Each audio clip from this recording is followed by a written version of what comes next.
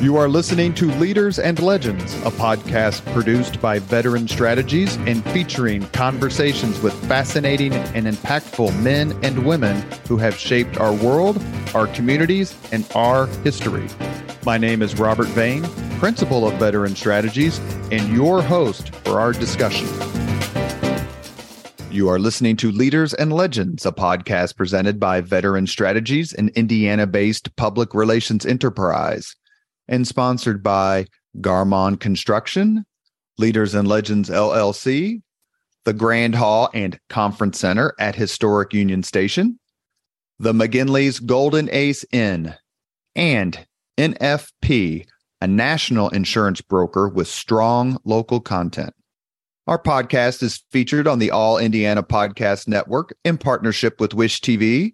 You may find Leaders and Legends at allindianapodcastnetwork.com. Thinking of starting a podcast or need to host a public meeting? Let Leaders and Legends LLC be your partner as you look for new ways to communicate your message. Please contact Chris Spangle or me at leadersandlegends.net. And as always, all our podcast interviews are dedicated to the legacy and generosity of P.E. McAllister. Howey Politics and State Affairs Pro offer insider election coverage, polling, and analysis in Indiana. Our nonpartisan news and legislative tools create a winning combination pro subscribers can't live without. For all the resources you need this election season and beyond, visit pro.stateaffairs.com/IN. That's pro.stateaffairs.com/IN. Thank you for listening to the Leaders and Legends podcast. It's presented by Veteran Strategies, an Indiana-based public relations enterprise. I'm going to start all over just for a second. Thank you for joining us on the Leaders and Legends podcast. Our guest today is Professor Brendan Sims. He is a prolific, incredibly respected. The reviews of his book by other historians are simply unbeatable. But Professor Sims is zooming from the United Kingdom to talk about his book, along with co-author Charlie Lederman, Hitler's American Gamble, Pearl Harbor, and Germany's March to Global War. Thank you, Professor Sims, very much. Thank you for having me. Your book focuses on the 5 days from the attack on Pearl Harbor, December 7th, until Germany's declaration of war on December 11th. Why did you decide to take that approach? Our view was that this was an absolutely critical hinge period in global history, in the sense that the attack on Pearl Harbor by Japan brought the United States into a war, but not in fact into the war. The war, of course, in the autumn of 1941 was the European War, which had been going on since 1939, of course, and had then escalated after the fall of France and then the invasion of the Soviet Union in June 1941. And people tend to assume that after Pearl Harbor, the United States, more or less naturally and without any difficulty, simply went to war with Germany.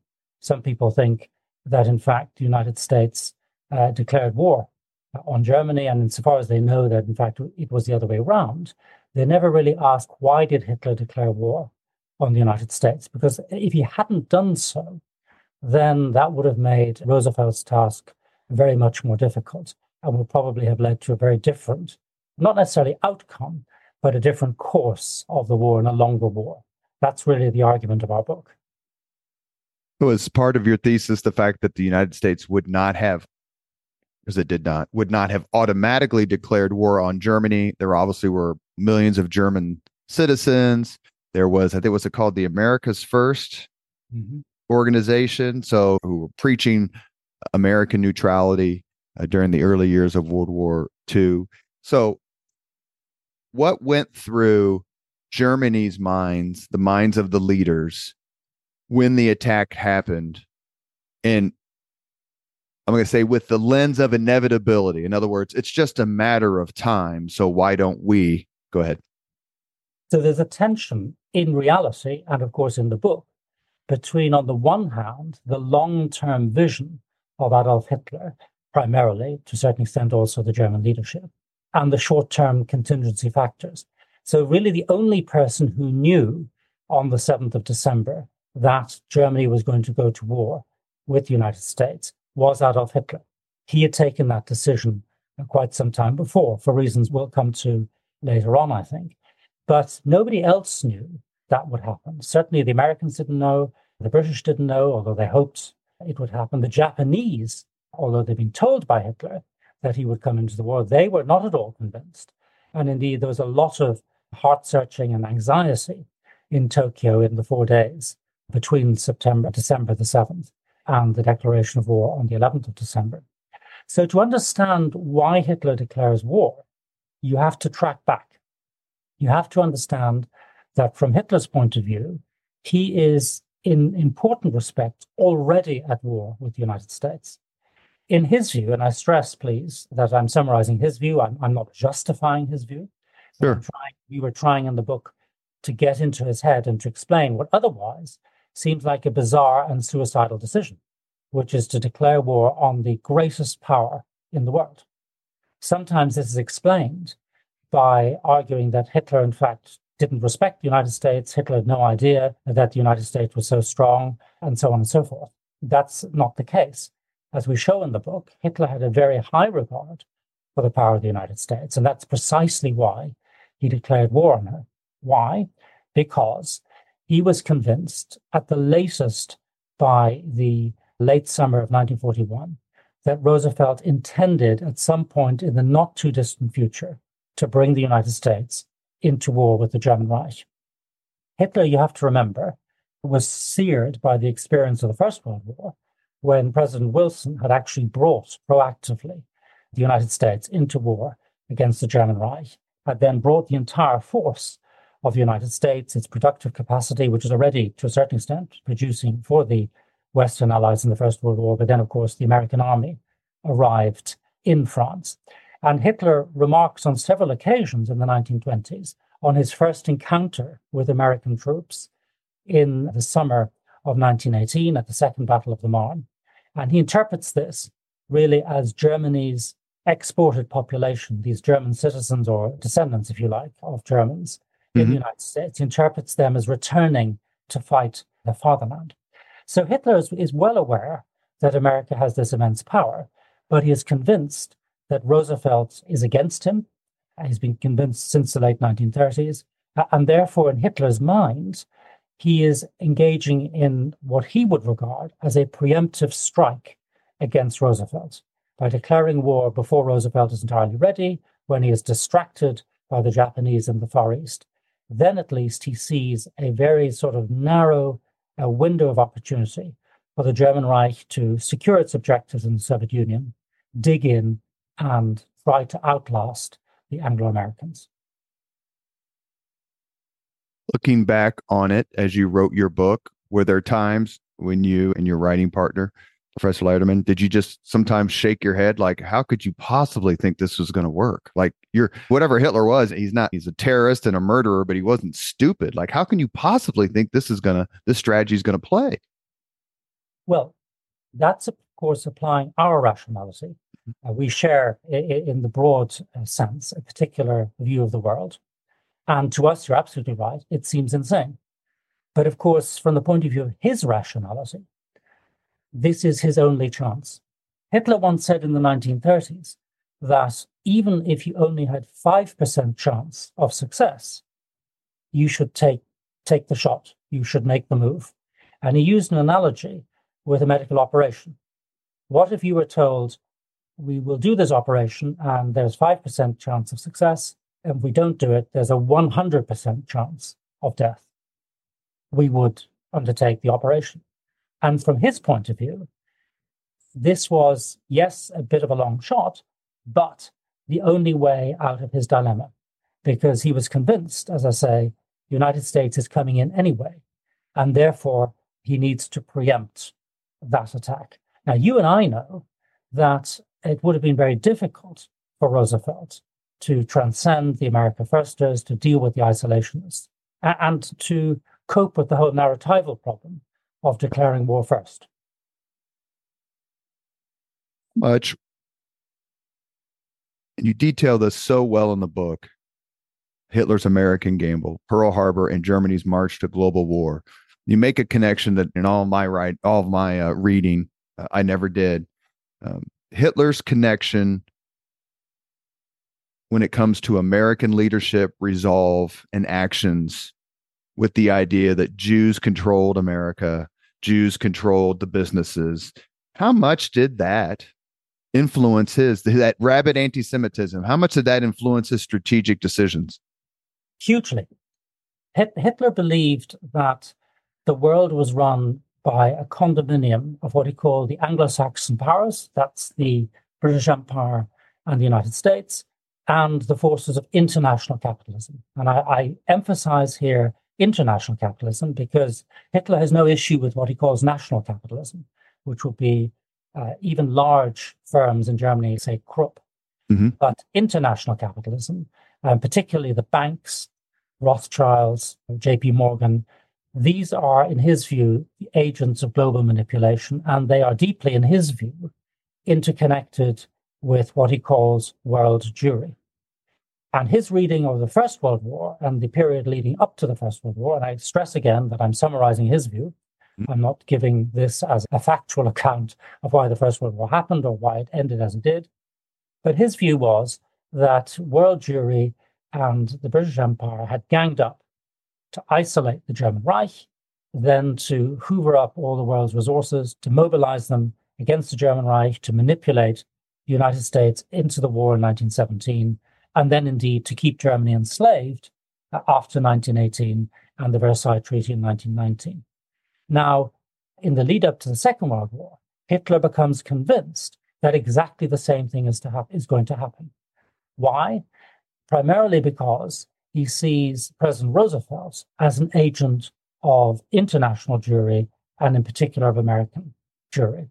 And when Roosevelt in October 1937 makes a famous speech in Chicago, the so-called quarantine speech, when he talks about the need to, quote, quarantine the dictatorship powers, that is to say, German Reich, Japanese Empire, and Mussolini's Italy, Hitler takes this very, very badly and believes that Roosevelt is leaguing with world Jewry against him. And so he develops also in his mind the idea that European Jewry could be used as hostages for the good behavior, as he defines it, of the United States.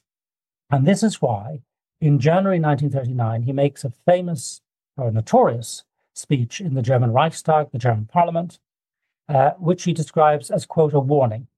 And the warning he issues in January 1939 is, he says, if world Jewry, as he calls them, succeed in plunging Europe into another war, into another world war, then the result will not be the end of the German Reich, but the elimination of European Jewry. And that is a warning, as he sees it, directed to Roosevelt not to interfere in European affairs. And I think that's one of the main reasons why you have the mass murder of Soviet Jews, which begins immediately in June 1941 with the so-called Einsatzgruppen going in and actually shooting with machine guns, primarily, mass shootings of Jews in an annihilatory manner.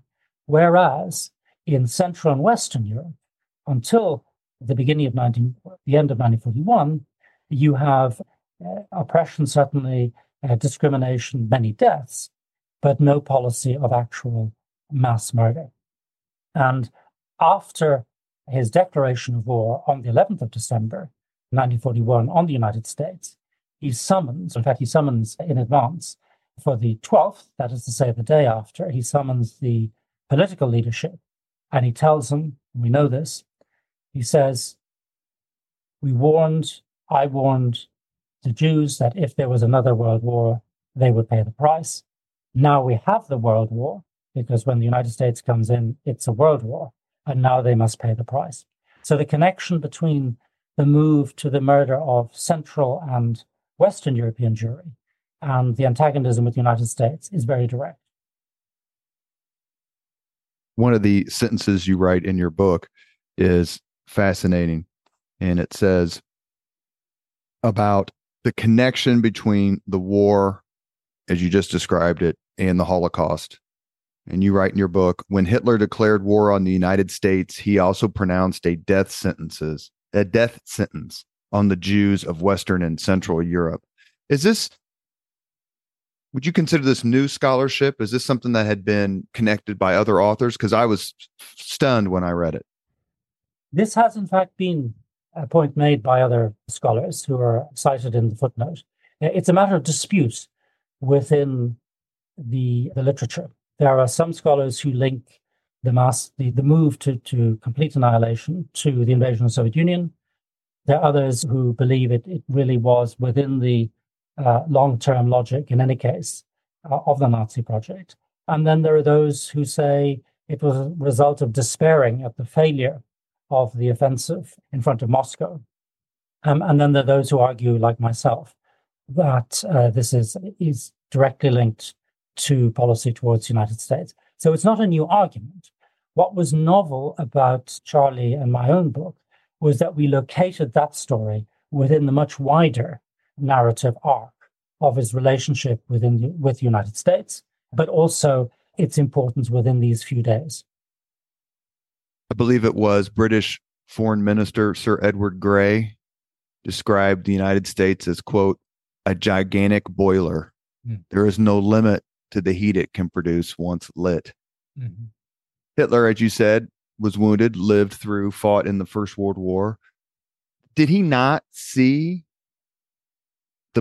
forget the fighting potential, just the economic potential? Because the United States at this time is, maybe I'm overstating it, but it's basically keeping Britain in the war. It certainly is trading with the Soviet Union during that war, that offensive. Why understand the anti-Semitism and the politics and all that in his worldview, but just pure economic strength, why did he seem to dismiss it? He didn't dismiss it because in his writings, his programmatic writings, he very much emphasizes the power of the United States, which is an economic power, as you've described. It has huge resources. He also has huge respect for the Anglo-Saxon racial spine, as he sees it, of the United States. So these are all factors that weigh very heavily in making him think the United States really is the great power. So if you look, for example, at his second book, which was never published but drafted in the late 1920s, if you look at many speeches and articles in the 1920s, they're all absolutely clear. The United States is overwhelmingly powerful. And so this adds even more force then to your question, given that was the case, why does he make this decision? It's because he sees this great boiler has, in a sense, already been lit.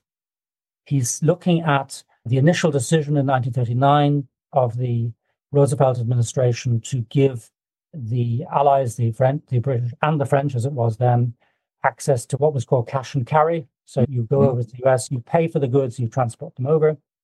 Then the British start running out of money and out of ships.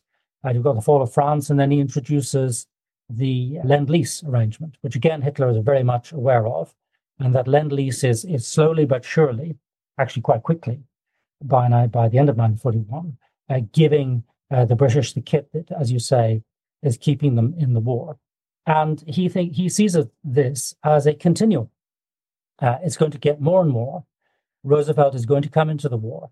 And if you look at certain measures undertaken before belligerency in the course of 1940 and 1941, beyond the Lend-Lease I've described, you also have, for example, the destroyers for bases deal, right, which gives the British valuable, if rather elderly, destroyers to do escort work.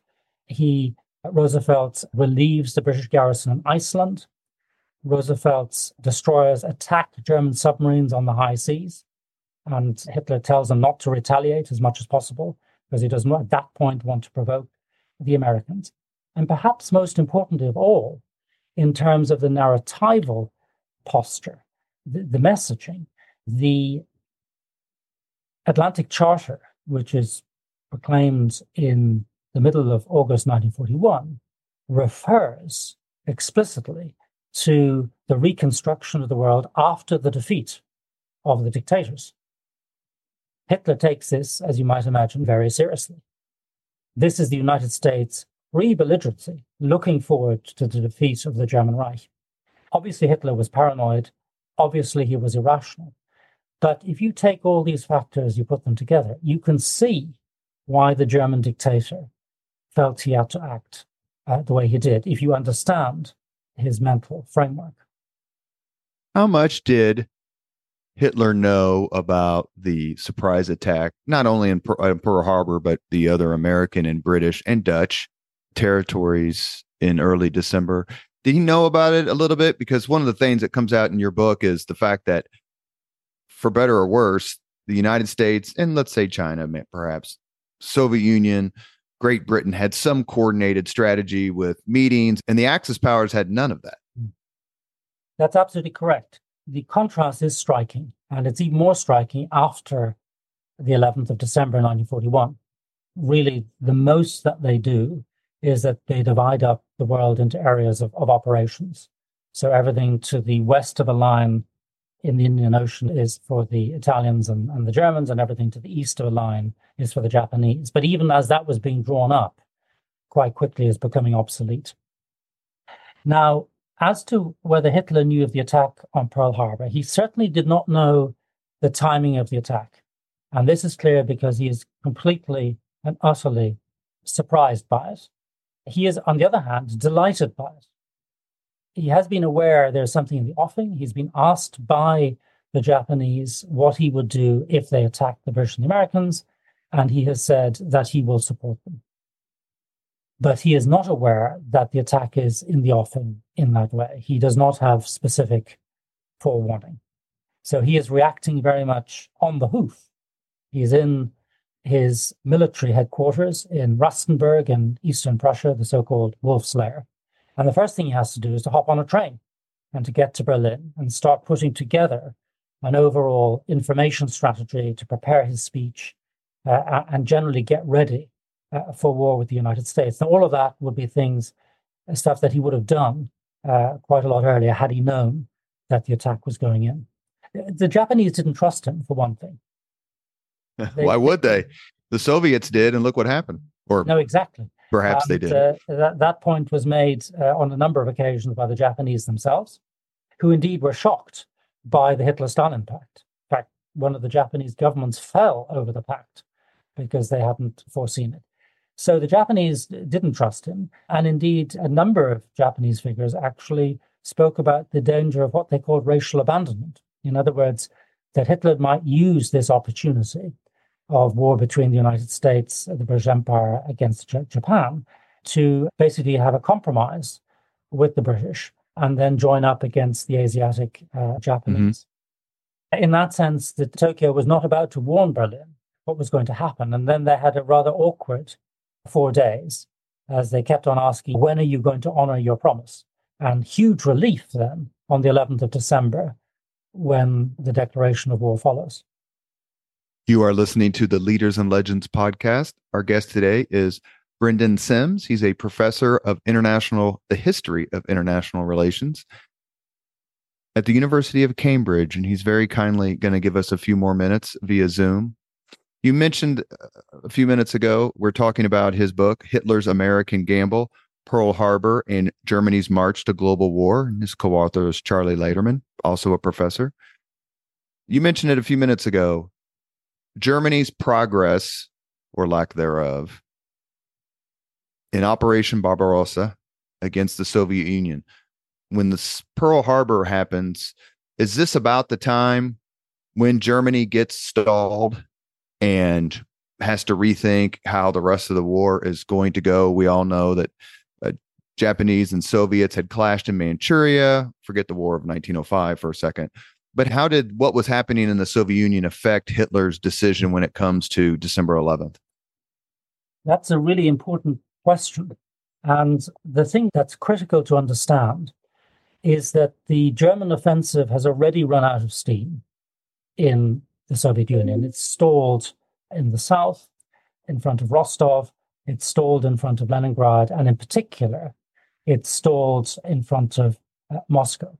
Then follows, on the 4th and 5th of December, a fairly large-scale Russian counterattack. And 10 days after that, Hitler orders a halt to operations in the Soviet Union. Now, the reason for doing that was not actually the Soviet offensive. It's often thought to be the case, but actually we know that the sheer extent of that offensive was not realized by the German high command until quite a way in. The reason for the stalling of the offensive partly runs out of steam beforehand, but the strategic decision to pause and to attack again in the spring is actually the attack, the looming war with the United States. That's the context to make a pause and then to resume offensive operations in the spring. On the Soviet side, by the way, the Japanese attack also causes consternation because there's quite a lot of worry that the Lend-Lease supplies are going to be diverted into the Pacific. And indeed, we've cited in the book, some interesting evidence of this. First of all, it's raised on a number of occasions by Soviet diplomats with their American interlocutors.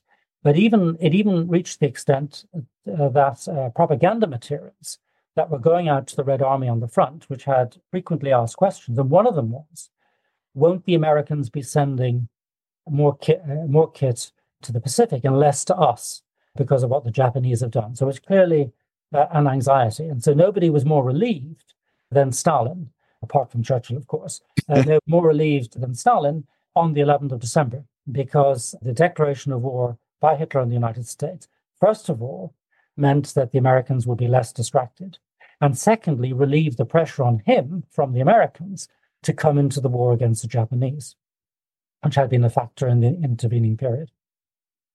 Was there any diplomatic effort worthy of the name that could have avoided a German declaration of war in December of 1941?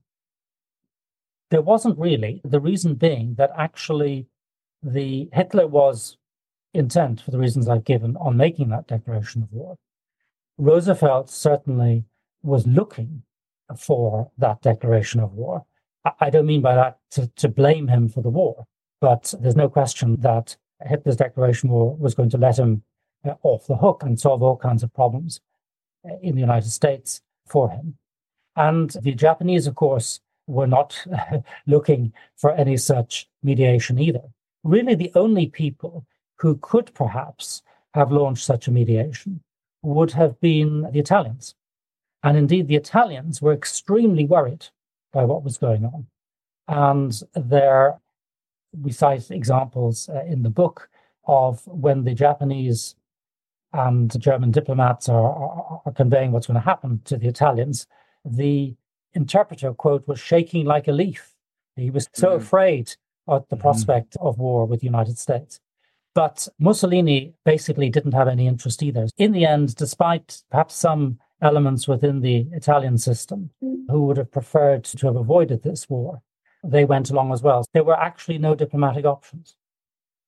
Did anyone inside Germany, I'm going to say, stand up to Hitler or say, Der Führer, think this over very carefully? Are you sure? And was anyone, I know he fought with his generals all the time, but just from a diplomatic sort of or political sense, did anyone say, please don't do this? No. And that, again, is a reflection of how things had changed. Because if you think back to 1938, there were huge objections, particularly from the military, to the idea of war with Britain and France over Czechoslovakia. In the winter of 1939, there were massive objections. First of all, there were some doubts about the attack on Poland. There were massive objections in the winter 1939 to the military operation, which led to the fall of France. But the result, of course, of Hitler being, inverted commas, right on all those issues was that by the time we reach December 1941, and the so-called Führer is about to take a truly insane decision, you then have a corresponding lack of appetite on the part of the military and political leadership to contradict him. We look pretty closely at the documents. Nobody, not Goering, not Goebbels, none of the military people, none of them say we should not do this. Indeed, there were elements within the Navy who actually welcomed the declaration of war. And that's because, as I mentioned before, they regarded themselves as being basically already at war with the United States. And this meant now they could take the gloves off and shoot back at the Americans who were attacking them in the Atlantic Ocean. So it was a real dereliction of duty, if you like, by the German political leadership, which by then had become completely a pawn in Hitler's hands in a way that wasn't quite true in the mid or late 1930s. What's Erich von Ludendorff's quote about World War I when the United States get in? We cannot fight the whole world. Obviously, that was lost. I have one more question before we get to the 5 questions we ask everyone, to be mindful of your time and respectful of you taking care of us today. But your marvelous book, Hitler's American Gamble. Did the distance between Germany and the United States influence Hitler's drive to build all his super weapons? Yes. So he planned to build an airplane that would make it to the United States, the so-called America bomber. And some of the thinking around rockets was also influenced by that. The move into North Africa and the thinking around possible occupation of Morocco and the Azores, Canaries as jumping off points against the United States. These were all factors, but they were not terribly serious plans. Basically, Hitler accepted that he could not really hit the United States. So he had no plan. This is the fascinating and really striking thing.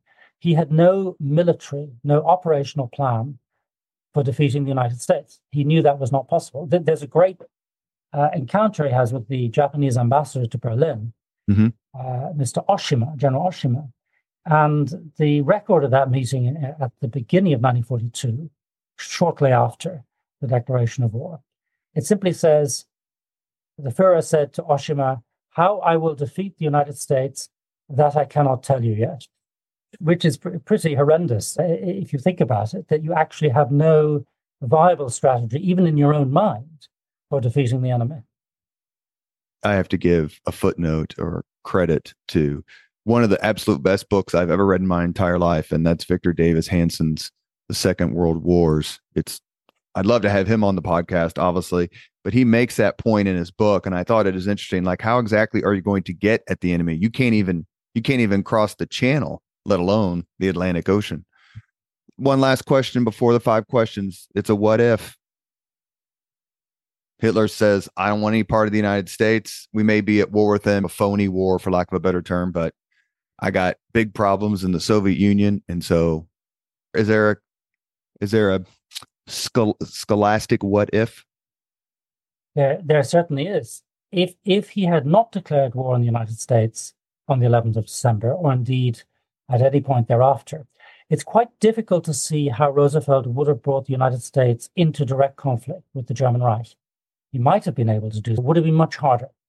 And in particular, given the way in which the Pacific War then went, which was initially very badly, fall of Wake Island, with fall of the Philippines, fall of Singapore, and so on and so forth, it would have been politically very difficult to maintain even the existing Lend-Lease transfer. In fact, Lend-Lease was briefly paused on the 8th of December because the American chiefs of staff are saying, we have no kit.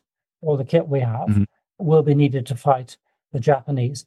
The counterfactual can be developed in many different directions, but what I think is fairly clear is that the war in Europe would have lasted an awful lot longer because the United States would have struggled to gain traction in Europe. The war in the Far East might have been shorter. So you could envisage a situation where perhaps the atomic bomb would have been dropped on Germany rather than the United States. That's actually was going to be my last in this counterfactual that you're describing. If we're not at war with Germany, does Einstein write the letter to Roosevelt, or does Germany get the bomb first? Yeah, that is another possibility. But of course, the difficulty with counterfactuals, they're very interesting to ask, and I think they illuminate actually a lot of things for the historian in the way that I hope we've just shown. But at a certain point, then also, it becomes difficult to follow the threads. We've reached the point in the Leaders and Legends podcast where we ask the same 5 questions of all of our guests, and that would include, I imagine, friends of Professor Sims like Tracy Borman and Gareth Russell, Helen Rappaport, so many of your colleagues and historians over in Britain have answered these, so I'll make them very quick. Number 1, what was your first job? My first job was as a research fellow at Christ Church, Oxford. Number 2, what was your first concert? Goodness. I can't remember. I think it was Helen Rappaport has the unbeatable answer. Dr. Rappaport. Her first concert was the Beatles in a pub in some town in 1962. I've never been to a pop concert, so perhaps that will serve as an answer.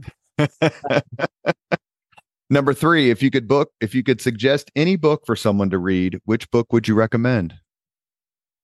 I think the book that is the absolute standout book, the book that I wish I had written is... That's a great way to put it, yeah. Paul Kennedy's Rise and Fall of the Great Powers. And if you want to have a novel, I would say The Leopard by Lampedusa. When I came out of the Army in 1990, Professor Kennedy's book was the first one I read. It's maybe it's a little out of date with the Japanese part, but it was certainly on point at the time. Number 4, if you could witness any event in history, be there in person as it happens, which event would you choose? I think probably the Battle of Waterloo, by which I've written a book. I'd like to be in the farmhouse at La Haye Sainte. As long as the outcome was the same?